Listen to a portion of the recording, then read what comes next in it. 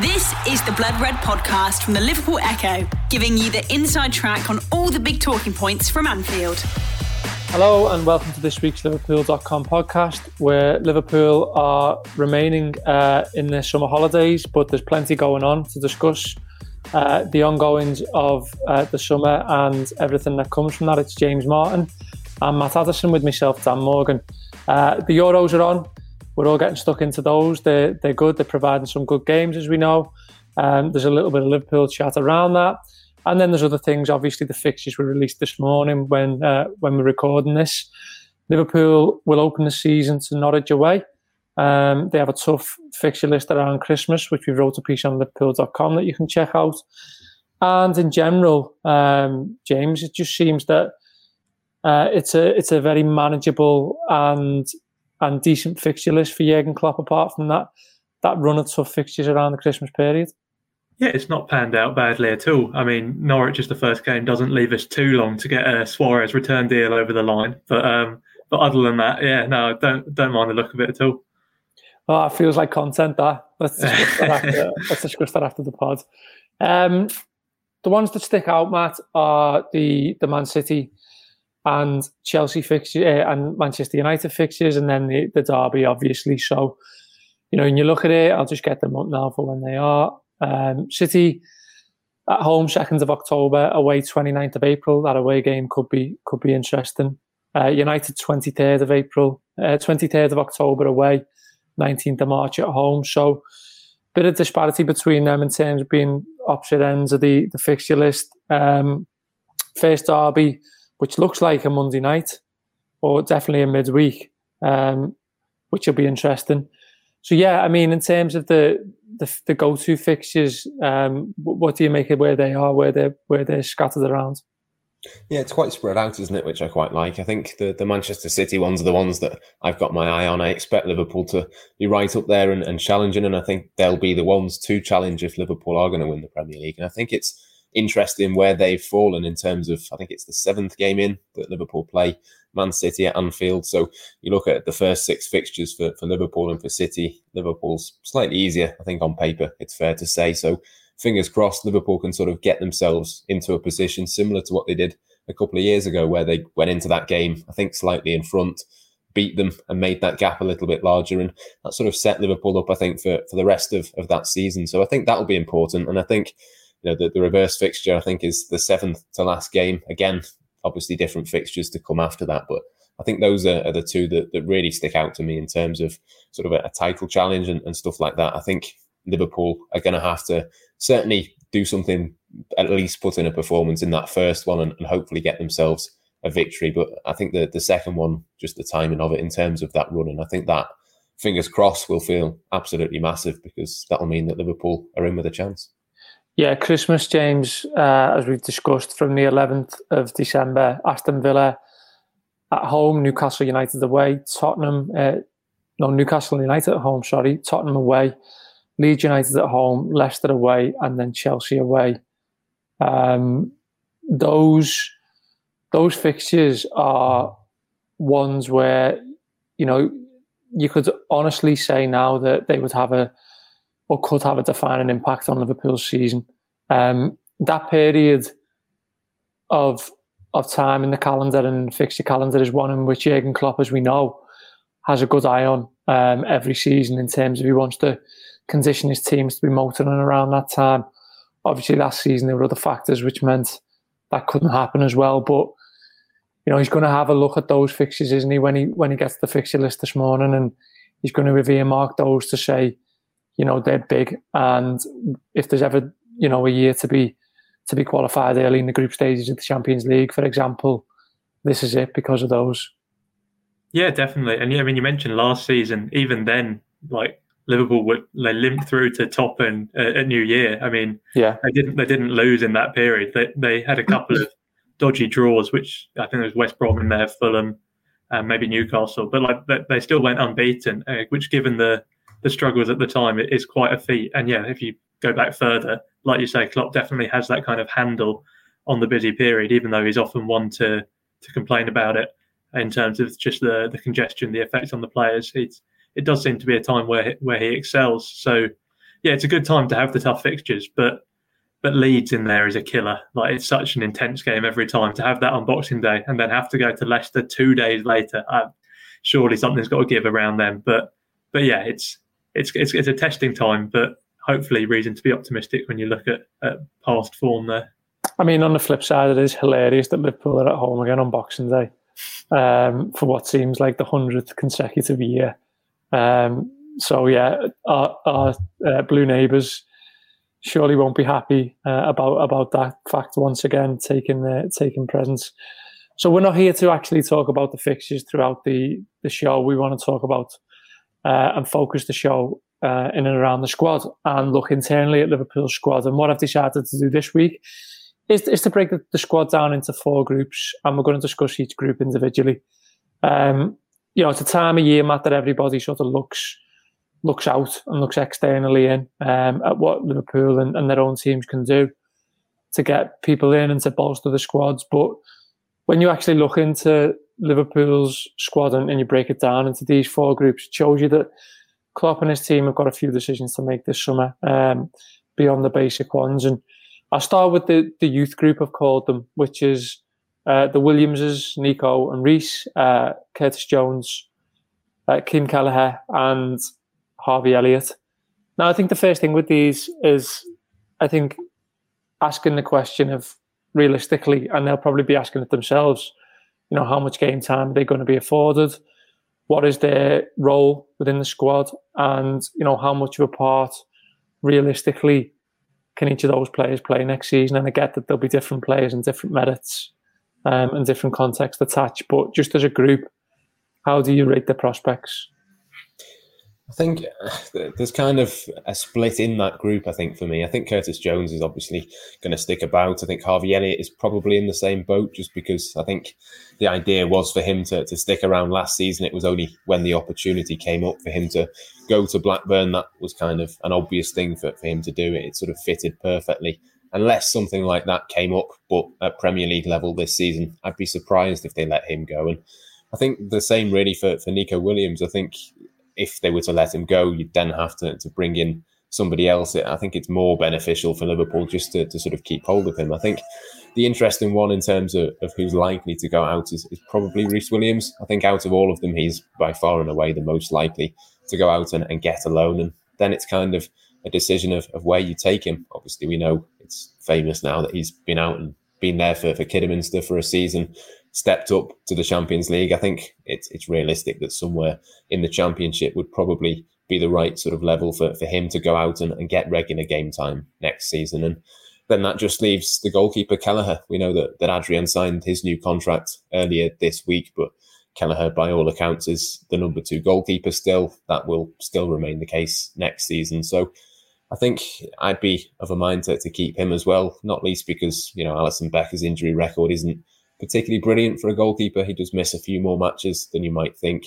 I just think for him, there'll be opportunities to play. And I think it's kind of a decision almost for Kelleher's career. What does he want to be? Does he want to go and be a number 1 choice? And I think he can certainly do that in the Championship, probably the lower end of the Premier League as well. Or does he just want to be Liverpool's number 2, come in and play the cup games and things like that? So I think for him, it's more of a career decision. I think for Jones, Elliott and Nico Williams, that decision will kind of be taken for them. And for Reece Williams, I think it's a fairly obvious one that he should go out as well because, barring a similar freak situation to last season, I can't really see him getting too many minutes. There's a really interesting Pep Lijnders quote a few weeks back, or might be even a few months back now, James, from him on Harvey Elliott, where he references how much he misses him around training. And he talks about how much he loved working with him on the training pitch and how much he was always, sort of constantly willing to learn and was like a sponge in terms of the information he'd given me to absorb and absorb and absorb. And I think there's something in that with these players, when we can blindly sometimes say, just get them alone and assume it's the best thing for them. You've got to think of the education they're getting, at Kirby, around players like Thiago, around players like, Roberto Firmino, consummate winners who are also, in terms of the day-to-day, they're tactically supreme. They show you things on a training pitch. Again, Elliott's reference, Firmino, on the training pitch as just being absolutely next level and someone who he's in awe of. So, that education at Liverpool shouldn't be discounted in any way for these boys, should it? No, not at all. I mean, there are certain clubs where you look at them, you look at their profile and you think, okay, that's the perfect loan destination, but they're few and far between. Because obviously every team plays their own unique style. So the best Liverpool can really hope for is loans to the likes of Southampton. So you look at what they tried to do with Minamino. Ultimately, it wasn't a roaring success, even though he showed some promise. But most of the time, the loans that are going out, particularly for the younger players, they're just sort of generic championship teams. Obviously, some due diligence has gone in to see, which club would be the best fit for a player. But it's not as if they're sort of carbon copies of Liverpool. So, yeah, there's benefits to a loan. It's invaluable to get that kind of senior game time, of course, and it's going to stand people like Elliott in good stead. But whether it's that much more beneficial than, like you say, being in and around the squad, sort of having the Klopp and the Linders tactics drilled into them, especially with them literally flagging Elliott up as someone who's been very receptive to that kind of treatment. So, yeah, you look at it and you think there's no guarantee that the loan move is going to be any better for their development than keeping them around, even if, as we touched upon earlier, their game time is still going to be somewhat limited. I think what's interesting as well, James, is when you look at them and, again, you can take them in their own context, but you can argue that maybe Jones apart, really, because he's already established. But you can argue that all of them are only really one injury away from being starting games from Liverpool. And that's when you look at it in that sense, the value is actually more increased then. Liverpool don't have a rich squad and they don't have the healthiest squad in terms of injuries right now. And heading into next season, we just discussed the fixtures. They're going to have to start quick. They're going to have to start on the front foot. I think if you're any of those boys, you'd be saying, well, one injury here and I'm in. Yeah, I mean, I think I'd say Reece Williams aside, given that he's probably about 4 injuries away at this point, with Konate coming in and Van Dijk, Matip, Gomez all coming back. Maybe, yeah. But yeah, aside from that, it's definitely, particularly the case of Nico Williams, because you look at him and he's definitely a big question mark player among the Liverpool fans, seems to divide the fan base quite a lot. But regardless of where you stand on how much potential he has, the fact is, if Trent gets injured, then he has to step up. Unless we're looking at moving Fabinho again or playing a 34, 35-year-old Milner, neither of which are ideal. Surely you'd rather play that kind of, at least stylistically similar right back in there with Nico. So yeah, that they are going to be looking at it thinking, okay, I'm probably not going to be first choice because we're looking at a team who've been Premier League and Champions League champions within the last 3 seasons. It's not easy to just waltz into the team, but equally, none of them, as I say, except maybe Reece Williams, are that far away, which has to be a source of encouragement. The Blood Red Podcast from the Liverpool Echo. I think as well, Matt, I think the thing to reference on this is just finally, you look at the broader picture of certainly the Premier League this summer. I think there'll be a lot of clubs who will have the attitude of, well, we've already got enough to sort. They won't want to create problems for themselves. Getting rid of Nico Williams, for example, means that you're probably going to have to buy a right back. But when you've already got 2 or 3, 4, 5 other priorities that you need to attend to in the season or in the summer, then that's a difficult one. You look at Crystal Palace, for example, they've got about 14 players out of contract. So sort of not creating more problems for yourself, I guess, is a plus point for these young lads, because they can stick around and be an option, and they can ensure that by virtue of again, Nico Williams just being at the club, Liverpool don't have, a huge problem potentially at right back should Trent Alexander-Arnold get injured. Yeah, I think Nico is the obvious sort of example of that in terms of Trent, and they're not really being anybody else. But I think you could kind of say that for Kelleher as well. Would you be completely comfortable if Alisson was out for 2 or 3 months? Say, would you be comfortable with Adrian playing every single game? I'm pretty sure a lot of people, for them, the answer would probably be no for that. And I suppose you could say it for Harvey Elliott as well. I mean, we're talking about possibly, a Minamino, a Origi, Shaqiri possibly moving on. I'm sure we'll sort of touch on those guys later. But if you're sort of letting 2, possibly even 3 of those players go, you are going to have to bring at least 1, maybe 2 in. And if, Harvey Elliott can be one of those. Again, it's just one less thing on the to-do list for Liverpool. As you know, we sort of touched on there that there's so many things that it's not just transfers either. It's contracts. It's all of that sort of thing. And I think if you can just make life a little bit easier for yourself, you probably would do that. And it's not as if by making that life easier, you're making life harder for these youngsters. I'm sure, if you'd have said to Harvey Elliott, do you want to go out on loan last season? He'd probably say yes. But equally, if you could have guaranteed him a few games at Liverpool, I'm sure he would have been happy with that as well. Yeah, we'll move on to the next group, who I've coined the not going anywhere group. So within that, there's the front four, there's both fullbacks, there's injured and new centre-backs, so Virgil van Dijk, Joe Gomez, Joel Matip, Ibrahima Konate, all goalkeepers, as we know now. Adrian signed the deal. And I put Jordan Henderson, James Milner, Thiago and Fabinho in there. Are they all fair? First and foremost, James, I think is the question. I think we're right in saying that there's no question marks about any of those, and not just from a Liverpool importance point of view, but we wrote a piece yesterday on Raheem Sterling, and just looking at his situation, and the broad reality is for anybody who might be looking elsewhere this summer is, if you're at Liverpool, Chelsea, Manchester United or Manchester City, there isn't a lot of places you can go. Yeah, definitely. And I think that's been exacerbated by the pandemic as well, in the sense that even some of the bigger clubs abroad have felt the impact of it harder than the top English clubs. So some of the obvious destinations, straight off the bat, they're just not possible anymore. And you look at Barcelona just trying to hoover up all the free agents in Europe at the moment. You look at Real Madrid, they're not in the position that they have been in the past to sort of assemble another Galacticos squad. So really, it's just as long as you can fend off any interest from maybe PSG and Bayern, then no one's going anywhere, really. There's not going to be a situation where Liverpool would sell any of those not going anywhere players to a domestic rival, you would have thought. So, yeah, as we pointed out in the Sterling piece, there's just very limited places for these top players to go. So yeah, I think it is a fair group that you've put together. Maybe in a non-pandemic year, it might have been a case that you look to move one of the big names on and refresh the squad with a Sancho or someone, but those plans have had to be shelved if ever they existed. So yeah, it's that same core group will be going into the new season without much of a doubt. I guess interesting the concept of, in an alternative reality, a normal reality that we were used to before, whether or not Liverpool would have moved them on. I mean, the question now is where that leaves them and Liverpool. A lot of these players fall into the 2023, contract apocalypse group that we've referenced before on this podcast. And there's already talk about Alisson and Fabinho getting deals this summer. But Mohamed Salah turned 29 yesterday.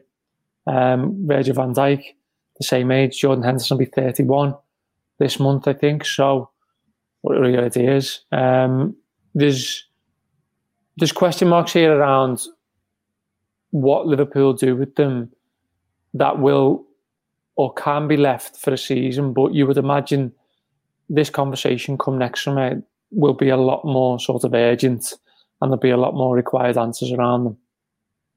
Yeah, I think so. I think in terms of those who are sort of 2023, I think we're starting to see those, taking priority. I know Paul Gorst at the Echo has reported that, there's a long line of contracts that Liverpool will look at this summer. But even, some of those on that list are for kind of the year after as well. Andy Robertson, Trent Alexander-Arnold, they're both on the list for 2024 contract expirations, but they're going to sort of be on that list of being, given improved terms now to kind of get ahead a little bit of that problem. I think in terms of the ones who are kind of more got question marks over them, it's kind of more a Firmino, Mane, Henderson sort of situation. As you say, they're not on that priority list as far as we're aware for talks this summer. You'd imagine talks would come at some point for those players because, they are going to be very costly to replace. They're all, hugely influential parts of the squad when they're fit and fully ready. But there is that question at the back of your mind. I think Jordan Henderson is probably one that isn't a priority because it's fairly obvious that he'd want to stick around. There's not going to be a huge amount of negotiation that would need doing there, I wouldn't have thought. I think, you can kind of see him taking on the James Milner role at some point. And I'm sure, there's kind of a thing within his contract, starting to look ahead to what does he want to do in the future. If he wants to become a coach, for example, in a few years' time, possibly that's something that you could think about when you start to renew these things. But Mane and Firmino, I think at some point the conversation will be had, but it's a question for Liverpool of that value. I mean, we kind of touched on it in terms of the to-do list and not giving yourself an extra job. It kind of ties in a little bit with that and a little bit in terms of the value. I mean, if you were to let Sadio Mane go and didn't offer him a new contract, well, are you actually saving any money? I'm not convinced that you necessarily would be, because obviously to replace Sadio Mane is going to cost a huge amount to sort of do that. So lots of questions to be answered. I think some of them sort of take care of themselves. Salah, Van Dijk, pretty obvious that you want to stick a new deal for them down. But yeah, for the others, there's kind of a little bit of a question mark, I think. Yeah, I mean, if we look at it then, they're not going anywhere this summer, James. We then need to look at their importance. And, I think it's not unrealistic to say that, players like Sadio Mane could come back and have, a peak Liverpool season at the age he's at. 29 is peak age. Let's not forget that. So Liverpool should be enjoying the fruits of these players at their best age. If they're going to keep them, if they're going to, worry about things like futures and contracts and stuff later on with a lot of them, then, the priority for everyone should be let's sort of maximise this moment and get the best out of the best years of our career here. Yeah, and I think that's definitely the mindset Klopp will be taking as well. He's not one to sort of concern himself with looking ahead like, oh, they're all out of contracts in 2023, so let's look at phasing them out. I mean, you look at how he handled the Gini Wijnaldum situation. He was playing as a regular right the way through to the end. Klopp is very much looking at the kind of footballing side of things, and that requires putting your best players out. As long as they're all still prepared to put in 100%, then they will be playing. And like you say, they're at that age where we could see their best form still, which is, I mean, it's a scary thought, particularly with the likes of Salah, who we've seen such ridiculous things from already. To imagine him kicking on even further is, well, it would help the league push no end. But yeah, we've written before about how burnout was a big part of last season, how it could affect the start of this season, and that is something to be mindful of. But hopefully, with a slightly more normal campaign now, slightly less COVID impacted, we will be looking at players back to a more standard workload. And hopefully with the likes of Sadio Mane, who's had that kind of inexplicable drop-off, it turns out that the explanation all along was just the accumulation of minutes. And when it returns to normality, we see the best of those players again. So yeah, there's definitely reason to be optimistic that we can see the kind of the Mane and Firmino of old in that respect. Yeah, absolutely. So the third group that we've got, Matt, is the Get Rid group. Obviously, that's a bit harsh on the lads, but, we are where we are. That includes Harry Wilson, Marco Grujic, Xherdan Shaqiri, Divock Origi, Kamil Grabara, Shea Ojo, Loris Karius, and Ben Woodburn. I think the first thing here is these lads have just got to get off the books, haven't they? Yeah, I think there's got to be an acceptance, I think, from Liverpool that you're not maybe going to get the fees for all of these players that you once were. I think the time to get £20 million, for example, for Harry Wilson has probably passed. I think if you were going to get that, it probably would have been last summer. But then COVID comes in and all the rest of it. He's obviously spent a decent season at Cardiff in the Championship, but I think there's got to be a kind of acceptance that Liverpool can't just keep squeezing ridiculous money for Brewster, for Solanke and all of these types of players. You're not going to be able to necessarily sort of get that on these players. And I think the time has come for Harry Wilson. I think he's 24 now. It kind of goes under the radar, I think, a little bit of just how far into his career he is.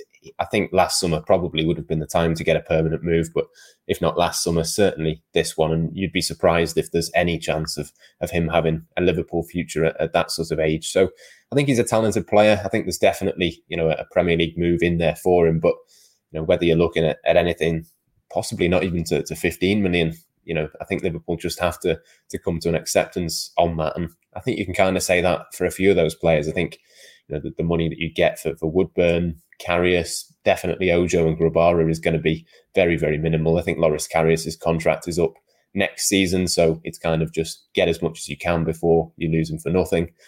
And even with Grujic and Shaqiri, I think they kind of fall into the same sort of category as Harry Wilson. Just get as much as you can for them because, even if their value has fallen to this point, it's not going to get back up again realistically, I don't think. So possibly Marko Grujic is maybe the most that you could get out of those players. He's had an okay season at Porto, but again, there's kind of rumours at the moment that maybe Hertha Berlin might come in for sort of 12 million euros or so. I think Liverpool would want a little bit more than that for him, but we just don't quite know at this moment in time what the benchmark is. I think once we start to see one or two transfer deals take place, you can then kind of start to assess what's fair and what's not fair for these players. The Blood Red Podcast from the Liverpool Echo. The interesting one on that list for me, James, is Shaqiri. I don't know who buys him. And I don't know who sees the value in him. Even for a 10 million punt. And he's undeniably gifted. He's undeniably talented. He's undeniably beneficial in many aspects. But when we talk about value and when we talk about, I think, some of the bargains that you can probably get this summer as a result of everyone just needing to sort the house out a little bit, I think Shaqiri's one who seems to fall down the list. I mean, even when you look at Origi, I think you can make a really good argument that West Ham United should buy Origi, for instance. And then you can break that down as to why. But, I think that Shaqiri's one, and Liverpool don't have many of them, who just represents that situation where you might come a little unstuck. And by the way, let's not forget, Liverpool bought him because he was on a £13 million buyout from Stoke. And it was a deal which suited everyone at the time. And Liverpool, I guess, were fully aware that they might end up in this situation with him. But he's one for me who I just look at and think, I'm not sure where you go, and I'm not sure who is sort of committed enough to taking you. Yeah, it's really difficult because I think of that list that you've put together, he's probably technically the best player on it. So to say that he's the one we'd have the most trouble shifting seems strange, but yeah, you are right. You look at things like the age factor, for example. He's approaching 30. So it's not someone who is an obvious contender for, let's get him in and build around him, which is kind of what's needed if you're going to sort of get the best out of him. So, it may be one where Liverpool sort of put the name out there, but equally it is a situation where if you are kind of stuck with him, to put it harshly, it's not the worst situation to be in. It does take up some space on the wage bill, but, the odd game here and there, there's nothing to say that he can't make a difference. Klopp was sort of experimenting with him almost at centre mid at times last season when he did get minutes, which suggests that he's kind of looking to the future. Seems like an odd thing to do if you're thinking, I'll definitely be getting rid of him this summer, to try and give him a new position within that time. The trouble is, he's such a unique player. He's not a stylistic fit with Liverpool naturally. And like you say, of the sort of potential destinations, there aren't that many either where you think they're crying out for a Shaqiri. If I had to pick someone, maybe like a Watford, just one of those kind of newly promoted or lower down Premier League clubs who need that kind of talisman talent in there who can almost drag them to safety. But yeah, it's not an easy one to accommodate because he does need to play a very specific role, almost like he does for Switzerland on the international stage. So yeah, it'll be interesting to see what happens with him. I've got an issue around two things, Matt. And the first is, Liverpool want bodies around pre-season. They want players just to be present so that they can take part in training, keep training levels up, to have enough people that they need to fulfill the pre-season needs. That's going to be the case again this summer because players will come back staggered from the Euros and the Copa America. And the other thing is, I would say Liverpool wouldn't be massively dependent on transfer funds coming in from those players. So I guess we might have to be a little bit patient with these guys and just see where the land lies with most of them still come sort of the end of August and see what happens then.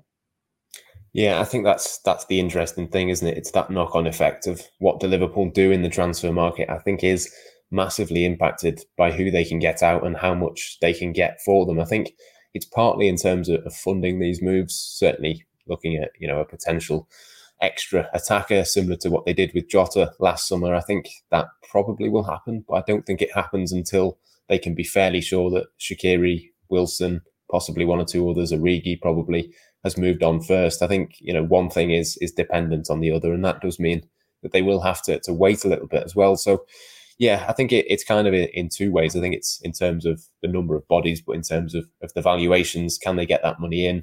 Can they get what they want for these players? And will that impact then what they can afford to bring in terms of additional players? I mean, I think we've all made clear that we'd quite like to see a replacement for Gini Wijnaldum come in, but the line from the club at the moment seems to be that they're not necessarily prioritising a midfielder. I think to me that kind of is more a case of they're prioritising getting rid of a few players first, and then they might come back and look at it at some point further down the line. But yeah, it's going to be interesting to see what happens, because it's not easy to get rid of all of those players. I think there's a long list of players. There's still a sort of uncertain group that we're going to come on to very shortly as well. I mean, the number of players who could leave does sort of add up pretty quickly, and it's partly in terms of just getting those deals and getting the money and doing the negotiations, but it's also in terms of balancing, as you say, the number of bodies in that squad in particular areas. I think it's a bit of a balancing act. I know for sure that Jurgen Klopp would just like to do all of the transfer business first, get all of the players in, and then sort of sort the rest of it out afterwards. But I just don't think that can be the case this summer. I think it is, obviously, with Konate already being in, but I think that's kind of a special situation. We all know what happened last season, but yeah, any more additions, I would imagine, are probably pretty much predicated on what happens in terms of outgoings. And that last group is the uncertain group. James, Alex Oxlade-Chamberlain, Naby Keita, Ben Davies, Nat Phillips, Kostas Tsimikas, and Takumi Minamino. Now, you can argue that maybe Phillips and Tsimikas don't necessarily deserve to be in there, but there is a degree of a question mark, I think it's fair to say, around them in terms of this summer and beyond.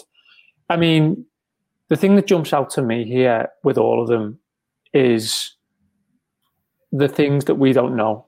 And there are a lot of things that go on at Liverpool that we don't know. I would be tempted to say the majority of things we are, in a general sense, not just us here at Blood Red or Liverpool.com guessing at. But you would imagine there needs to be a degree of trust here on both sides when it comes to these players. If you're Alex Oxlade-Chamberlain, say, you need to trust that you're going to get more opportunities than you did last season. If you're Jurgen Klopp, you need to trust that, if you keep holding Takumi Minamino, he's going to give you something more than what, obviously, you wanted from him last season. So the trust element is massive, and I think it's especially prevalent around the likes of Chamberlain and Keita. Yeah, definitely. And I think that trust is sort of helped by the fact that Klopp can point to some hard facts to back it up. It's not like a blind trust he's asking for. You can look at lots of players who have been eased in slowly at Liverpool and then gone on to have good careers in the Klopp era. I mean, I think it was Fabinho who barely played for the first few months, and now he's integral, of course. And then equally, in terms of the business that's already been conducted this summer, you can get Keita in, you can get Oxlade-Chamberlain into the office and say, look, Gini Wijnaldum's gone. He played a part in 38 league games last season. So I'm going to need to rely on you guys more. And that's something which it makes logical sense. And yeah, it does rely on a degree of trust, but like I say, not blind trust in that regard. So yeah, I think from the player's perspective, they'll be looking at it thinking there is still time here for me to salvage the Liverpool career. Yeah, I think just on that, I think the other thing as well is the manager can say and put across is that he had to build a wall around centre-back last season. And that clearly meant that he had certain players who he felt were suitable to protecting the centre-backs as far as sort of midfield positions went.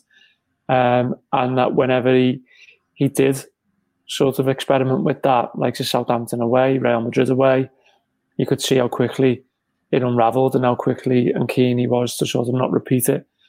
But Matt, in terms of these guys, again, they all have a variance of context that is applicable to them, that is separate to each other. I mean, do you think that the manager will be quite relaxed about all of them in their own sort of space and just be saying, well, you know, I'm happy to use them, I'm happy to keep them around, but, you know, if maybe an offer was to come in for Nat Phillips, for example, we take it on its merits, or Minamino in that case?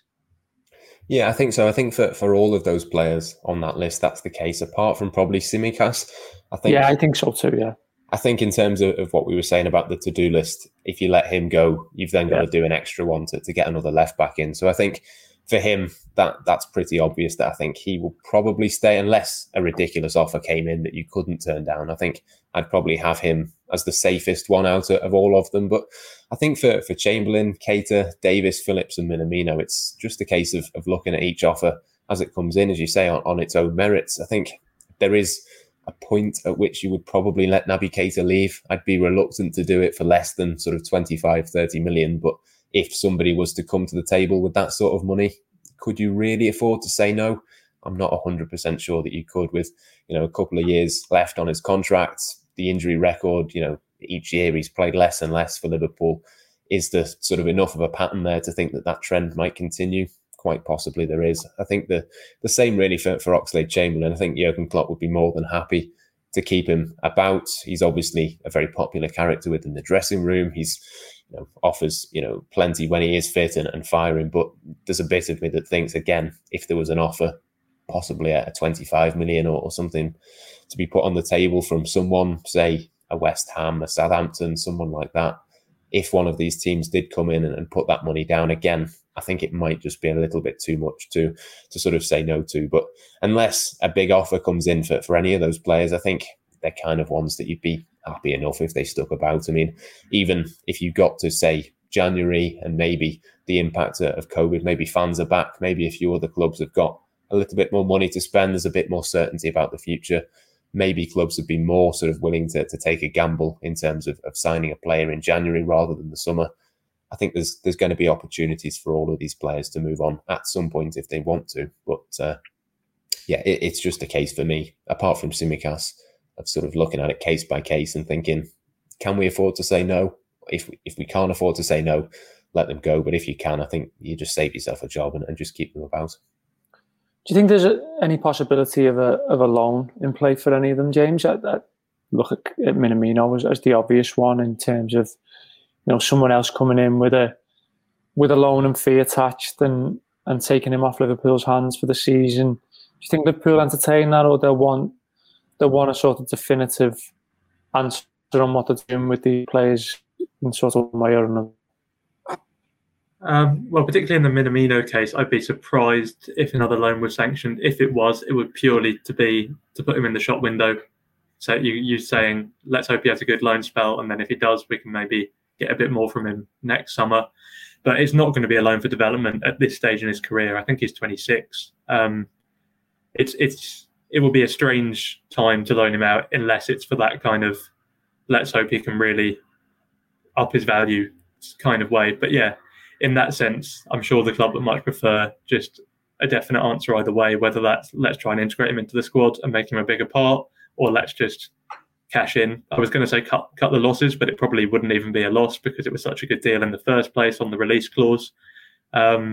So yeah, in that particular case, I'd be surprised at a loan. But there's a couple of others in the list where you think, well, maybe. Ben Davies is obviously such a hard one to discuss because no one's ever seen him play for Liverpool. Yeah, that it seems possible that would be a loan move, just because to buy him in January and then sell him in the summer without playing a game, it seems almost incomprehensible. So, but equally, he's not exactly going to be playing regularly, so a loan move could make sense there. Even then, it will probably be a case of a loan with a view to selling him next summer. But yeah, I don't think loans would be the preference in any of these cases, but maybe one or two. If a good offer came in, like you say, with a good fee attached, then we could see it. Okay, that's been the Liverpool.com podcast this week. We hope you've enjoyed it. Do check out Liverpool.com and continue to check out Blood Red for all the content there. Huge thanks to Matt. Huge thanks to James. We'll be back next week. Take care. You've been listening to the Blood Red podcast from the Liverpool Echo.